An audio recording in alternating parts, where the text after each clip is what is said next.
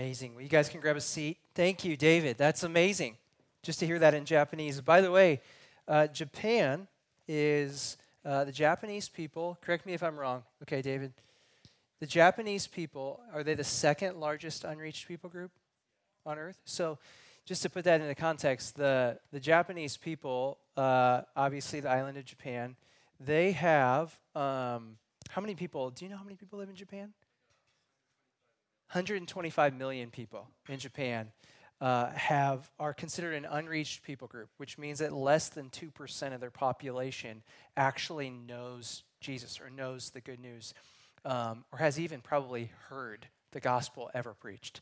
It's unbelievable. So really beautiful to hear it read in Japanese. The prayer is like, would that be read 1 million times in Japan, like in the years to come? So that just gets me so excited. So thank you, David. Welcome, friends. If we haven't met, my name's Brett. I work here at the church. And if you are new here, this is your first time, I just want to say thanks for coming. Thanks for being a part of our church family today. It's awesome to have you. We're going to be in Luke chapter 13 today. I'm continuing us in our series through the book of Luke. And so if you have your Bibles, I'd love to invite you to open to Luke chapter 13. You can follow along with me. If you don't have your Bible, your phone will work just fine. So if you'd pull it out, just follow along with me and see if what I'm teaching is actually from God's Word. So as you're turning to Luke 13, if you knew that you only had 24 hours left to live, how would you spend those 24 hours? So if you knew that the amount of time that you had left on earth was short, how would you use that short amount of time?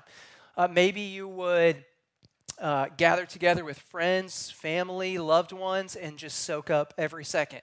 Maybe you would eat your favorite foods or like do something that you've always wanted to do but never got the chance.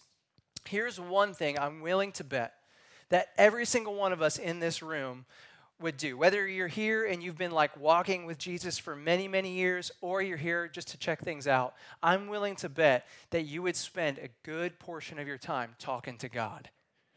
Like whatever it is you've got to get settled in your heart with Jesus, you would be taking time in that short amount of time you had left to settle things up. And here's what's scary. None of us know how much time we have left. Like very few of us will know with absolute certainty the moment or the time or the day that we will pass from this life. And Jesus makes it abundantly clear this morning. Don't wait to get right with God. My friend shared a picture of a bumper sticker like a couple weeks ago with me, and it said this. It said, many who plan to seek God at the 11th hour die at 10:30. Don't delay in coming to Jesus, and don't be deceived thinking that you have more time than you do, or that you're right with God because you've come to church a few times, because you said a prayer one time, because you've heard a few sermons online, or that just because you believe Jesus is real and you've generally done, you feel, more good things than bad things in your life. None of those things have the ability to make you right with God. And if you leave this morning and you take away just one thing from what I say, one thing from this passage that you remember this. The door is closing. So don't delay and don't be deceived. The door is closing.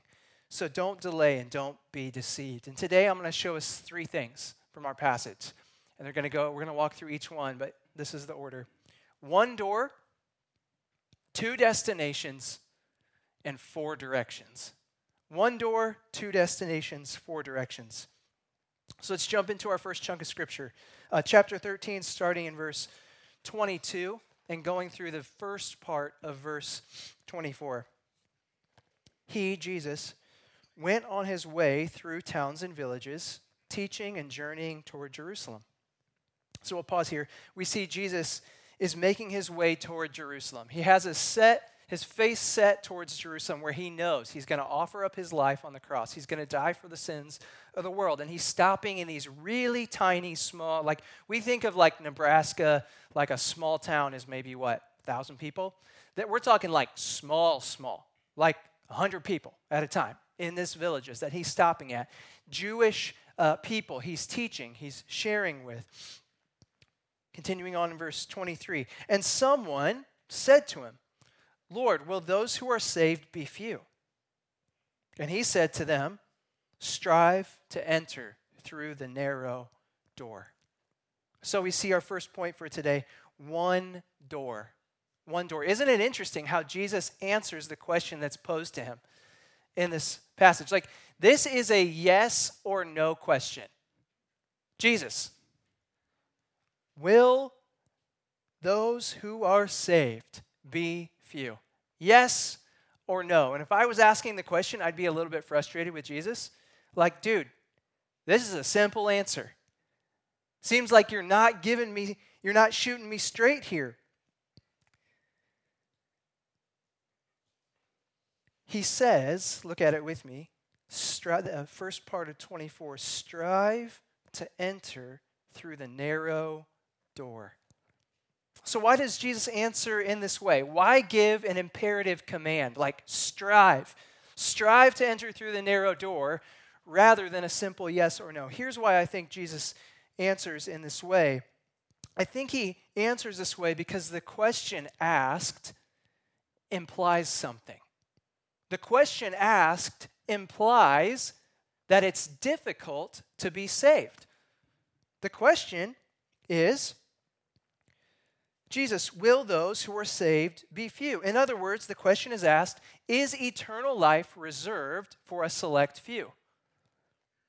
Is there a small table in your kingdom with a reserved label set on it, where only a special few are able to access it, one with special invites? And Jesus' answer reframes the question.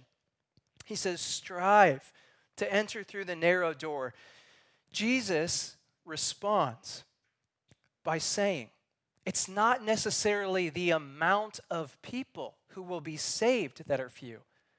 It's the point of entry that's few. In fact, the point of entry is one single, solitary door. In John chapter 10, verse 9, Jesus says this, I am the door. If anyone enters by me, he will be saved. Similarly, in John 14:6, he says, I am the way, the truth, and the life. No one comes to the Father except through me. Salvation comes by faith alone, through grace alone, through Jesus alone. So friends, hear this truth. Christianity is incredibly exclusive. But it isn't exclusive because only a few people are allowed entry. It's exclusive because there's only one point of entry. Only Jesus can save. It's exclusive because only one person, Jesus alone, is the door. He is the way, the truth, and the life. Jesus tells us that there is no other way to be saved. Friends, this means that the teachings of the Prophet Muhammad can't save you. The teachings of Buddha can't save you. Seeking to align your chakras and using healing crystals and trying to reach a higher spiritual plane can't save you. Being a good, moral, loving person, as wonderful as that is, can't save you. Devoting your life to a worthy cause, as wonderful and as needed as that is, can't save you. Simply believing in God and being a good moral person can't save you. Being a churchgoer can't save you. Growing up in a Christian family and being baptized can't save you. Knowing your Bible super well and being an awesome theologian, perfect theology, can't save you. But there is a person who can save you, and one person alone, Jesus. And here's the good news. Jesus came to earth. He lived the perfectly good, moral, and righteous life that you should have lived, but failed to do because of your wrongdoing, because of your sin. And he thought of you when he went to the cross. He took your sin, the penalty that you deserve, the wrath from the Father for your sin that you deserve. He paid for it in full. So that now, by simply coming to Jesus, by trusting in him, in his sacrifice, you can be forgiven of your sin, past, present, and future. And if you're here this morning and you've never trusted Jesus, my invitation to you is to turn away from whatever it is that you've been looking to save you. Whatever it is that you've kind of placed on the throne of your heart, would you cast it away and instead invite Jesus onto the throne? Would you turn aside whatever you've been trusting, put it behind you in the life that you've been living, and instead trust in Jesus alone and submit to him as your Savior? You see, Christianity is the most exclusive religion because it says that Jesus is the only way to be saved. And this exclusivity is one of our culture's biggest critiques, biggest objections. The critique goes like this: how could Christians be so unwelcoming and so dismissive of other religions or other pathways to God? But friends, here's what they're missing in their critique. Christianity is also the most inclusive religion, because it says that absolutely anyone and everyone, regardless of age, gender, race, ethnicity, sexual orientation, historical background, can come to Jesus and be saved. Like when Jesus says it's 100% a free gift, he legitimately really means it's 100% a free gift. Like it's not 99.99% a free gift and 0.01% what we've done. It's 100% a free gift given to us and accomplished for us by Jesus. Here's the thing: if it relies on us even 0.01%, I don't know about you, but this is true for me, like there's a chance we can screw it up. And that's scary. Like even if it's just a small chance, there's still a chance that we can blow it or that we don't meet the criteria for what it takes to be saved. And the good news is that all it takes to be saved is to recognize that you are a sinner in need of a Savior and to come to Jesus. For those who've trusted in him, I want to remind you this morning, I want to encourage you this morning to take a deep breath, a sigh of relief, that salvation is 100% a gift. You don't have to earn it. You could never deserve it. So today, in a fresh way, would you open up your hands to receive again the truth that it is a free gift? I think where our culture has gotten it right, maybe, where as Christians we need to learn from their critique, is that we often forget, I think, and we display to the world around us that the gift isn't really free. If we believe, even for a second, that salvation relies 0.01% on us, it leads to pride. It leads us to portray that somehow, even in a small way, we've earned it or we deserve it. And so we see the world around us as outsiders, like somehow they're the ones who just can't get their act together like me and come to Jesus. And friends, Christians should be the most incredibly humble and merciful and understanding people on planet Earth. The only thing we bring to the table in our salvation is our sin. We're just as broken and as needy as the rest of the world. But the difference is that we know the healer.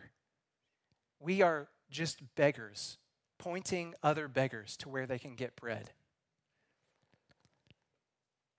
The critique that the outside world has leveled at us at its root, actually, I think, isn't that we're unwelcoming It isn't at its root that we're dismissive of other beliefs or systems or ways of thinking you can get to God. It's not that. I think really what they've leveled to us at its root is pride. And I'm afraid that their critique far too often is completely warranted. But may it never be true for you and me. With the fact that salvation is 100% a free gift, lead us to be the most merciful, humble, inviting people on planet Earth. It's completely free. It's a gift offered to all people. All it takes is to come to Jesus. But isn't it interesting? Jesus tells us in our passage, look at verse 24 with me. He says to strive to enter through the narrow door, to strive to come to him alone, to be saved. The original Greek word in the original language that's used for strive means to labor or to agonize like an athlete. And you might be thinking to yourself right now, like, wait, Brett, hold on. You literally just said that salvation is a free gift. You literally said all it takes to be forgiven of our sin and saved is to turn from whatever we believed would save us and instead believe and trust in Jesus alone. Like, why now why is Jesus saying to strive? And here's what I think Jesus is getting at when he tells us to strive to enter the narrow door. I think he's saying that it's not a gentle wandering through the woods of life that's going to eventually lead us to the door of eternal life. It's not meandering through life and seeing where the next stage or the next season takes us and hoping that in the end we end up saved. It takes a concerted, steadfast, self-emptying reliance on Jesus.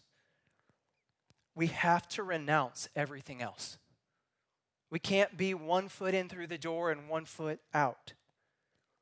We must truly trust in Jesus alone.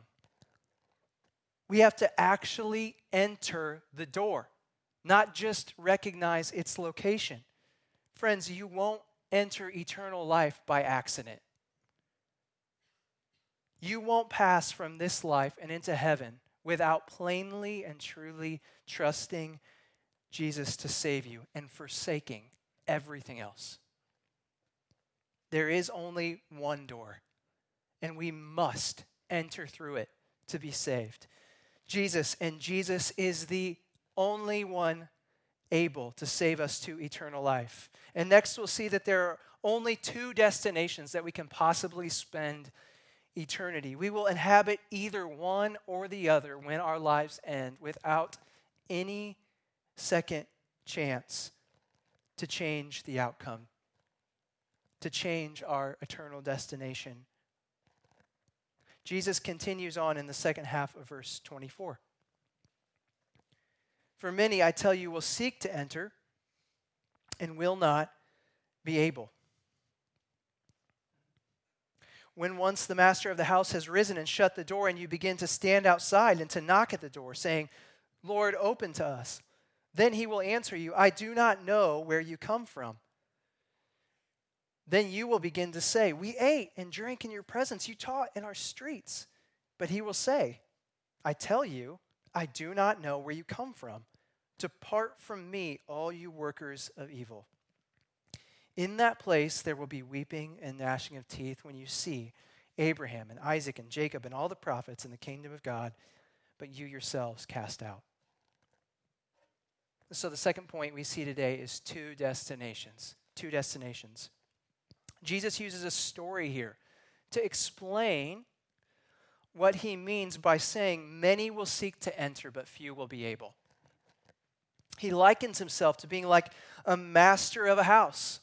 This master has left the door wide open. He's throwing a feast. He's left the door wide open for anyone to enter. The assumption is that invitations have gone out to the town. Everybody knows that the master is having this feast. While the door is open, no one's rejected. No one's barred from entry. But there comes a day when, unannounced, the master closes the door. Entry into the presence of the master and his feast doesn't last forever. And many who would have liked to have entered find themselves outside when the door closes with no second chance to re-enter, to go in. And they're shocked. They cry out to the master from outside, hey, remember us? We knew you.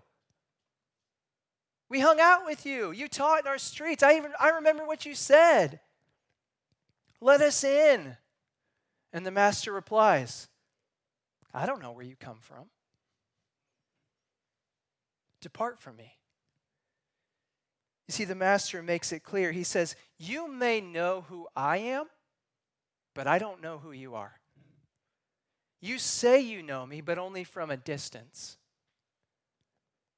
You've never actually come in close and known me. See, friends, there's a difference between head-level knowledge and heart-level relationship. There's a difference between religion, knowing things about God, and relationship, actually knowing Jesus as a Savior and as a friend. Jesus isn't looking for people who just know who he is. He's looking for people who worship him for who he is. He's not looking for people who said a prayer one time to get right with him. He's looking for people who surrendered their lives to follow him. He's not looking for church attenders. He's looking for Christ followers. And Jesus draws out two destinations that people find themselves: insiders to the eternal kingdom of God in heaven, or outsiders, doomed to spend eternity in a place of weeping and gnashing of teeth. And that phrase, weeping and gnashing of teeth, is imagery used regularly throughout the scriptures to describe hell. Friends, make no mistake, heaven and hell are real places. And every person on this planet will spend eternity in one or the other. This can be such a difficult subject to talk about, but Jesus doesn't shy away from it. In fact, he talks about it often throughout the scriptures. And his reason for talking about the reality of heaven and hell is because he deeply, deeply loves people. His desire is for them to not be caught outside when the door closes, to come to him, to be saved. And we see this reality throughout the scriptures. Ezekiel 33:11 says, "As I live, declares the Lord, I have no pleasure in the death of the wicked, but that the wicked turn from his way and live." 1 Timothy 2:4 says that God desires all people to be saved and to come to a knowledge of the truth. See, Jesus longs for everyone and anyone to enter through the narrow door and trust him, and him alone to be forgiven of their sin and saved. He longs for all people to enjoy the kingdom of God in heaven with him forever. But for those who haven't entered through the narrow door, who won't trust in Jesus for forgiveness, they will experience the terrible reality of hell for the rest of eternity. And it's a terrible reality that breaks God's heart. He does not delight in the death of the wicked. He desires for all people to be saved and come to the knowledge of the truth. Friends, it's a reality that breaks God's heart, and it should break our hearts too. I know how weighty this truth can be. Maybe right now you're mourning the loss of someone who you loved, who died, who passed on without knowing and trusting Jesus. I want you to know that it's right, it's okay to know in your head that God is good and wise and just, and at the same time to bring your pain, your anger, your hurt, your disappointment to him. It's okay to ask him hard questions, to wrestle with him in the midst of it, knowing that what breaks your heart breaks God's heart as well. I don't want to try to offer cheap suggestions or answers, to the complex reality of heaven and hell, but I do want to take what Jesus says in our passage, and I want to try to draw out for us two takeaways, two applications in light of the reality of heaven and hell. So the first takeaway we learn in light of what Jesus teaches about heaven and hell is to not delay. Don't delay. Remember that the door is closing. There will come a time for every person when it is too late to turn to Jesus. If Jesus is the only way to be saved, let's not waste our time while the door is still open. If Jesus is the only way to be saved, let's share the good news about Jesus with people in our lives who haven't met him yet. Let's refuse to be a church family. Let's refuse to be a church family who comes and has a good time on Sunday and leaves and never does anything else. The door is open to absolutely anyone and everyone who will trust and submit to Jesus. Let's share the good news while there's still time. Don't delay. Enter through the narrow door and bring as many people with you as possible when you go. Don't delay. The second takeaway is to not be deceived. You see, one of the scary parts about the story that Jesus tells in our passage is that the people who are found outside when the door closes think that they should be inside. They think that they shouldn't be there. They're shocked to find themselves outside with no way in and no second chance. In fact, to the original Jewish listeners, Jesus gives them this picture of them like peeking in through the window, and they see through the window in the party the heroes of their faith. Abraham, Isaac, Jacob, the prophets, they're inside, but somehow I'm out here. The problem is that they were deceived. They thought they knew the master, and that because of what they knew about him and their shallow affiliation with him, that he would let them in. And they find themselves to be horribly, eternally deceived. Friends, don't mistake shallow affiliation with Jesus for salvation. Don't mistake having GPS coordinates to get you to the location of the door as the same thing as having stepped through the door. Don't be deceived into thinking you've trusted Jesus, that you've entered through the narrow door, when in reality, you're still outside. Jesus makes it clear from his story, many who have wanted heaven in the end won't have it. Because they've delayed and they've been deceived. They're left outside when the door closes. There are two destinations, one of which each of us will spend eternity with no second chances after our lives have come to a close. So remember, the door is closing. So don't delay and don't be deceived. Next, we'll see that many unexpected people will have been found to have entered through the narrow door. Jesus continues in verses 29 and 30. Look at it with me.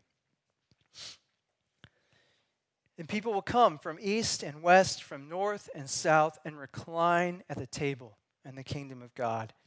And behold, some are last who will be first, and some are first who will be last. So the third and final point we see in our passage is four directions. Four directions. Jesus ends our passage with surprising words. Many who you think you'll see in the kingdom of God on the last day won't be there. But people who you'd never expect, people you've never even heard of, never even considered, people from all four directions, north, south, east, and west, will be invited and will step in through the door. It is Jesus' heart that all would come, would enter through the narrow door. Jesus' arms are open wide. He's inviting anyone and everyone to come to him. In our passage, he says that people will come from east and west, from north and south, and recline in the table at the kingdom of God. The free gift of Jesus will be embraced by people from all over, from every nation and tribe and tongue. The good news of salvation through Jesus alone was not intended only for Jesus' original audience, these small Jewish villages. And it's not intended only for us here in Lincoln, Nebraska.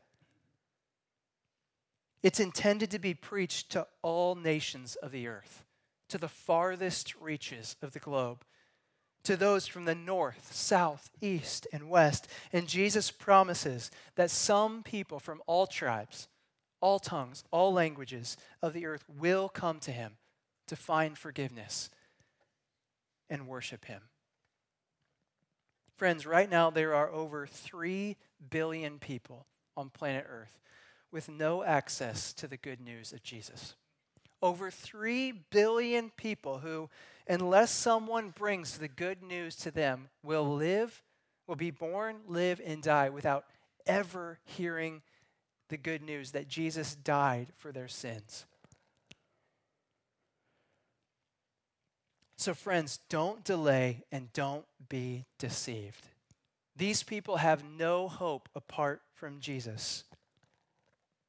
They have no chance for eternal life unless they hear about the good news, which means that we have the massive privilege and responsibility to go, to reach them with the good news that Jesus saves. Let's be a church family that not only enjoys God's grace, let's be a church family that extends his glory to the farthest reaches of the planet. Let's tell the world, every nation and people group on earth, especially those who have never heard and will have no chance of hearing unless we go and tell them. Let's tell them Jesus is the narrow door. Let's tell them that he offers them eternal life as a free gift. So friends, in conclusion, remember, the door is closing. So don't delay and don't be deceived. There's only one door, one way to be made right with God. We can't delay. We can't afford to live 1 foot in and 1 foot out. We can't be deceived. Every single person on this planet, including you or me, once our lives come to an end, will spend eternity in either heaven or hell, with no second chance after our lives draw to a close. And so we've been given the massive privilege and responsibility to take the good news of Jesus to the people in our families, in our workplaces, in our neighborhood, in our friend groups, and to the ends of the earth. To point them the way to the door, to point them to Jesus, and to bring as many people as possible with us as we enter through the narrow door. So friends, remember, the door is closing. Don't delay and don't be deceived. Let's pray together.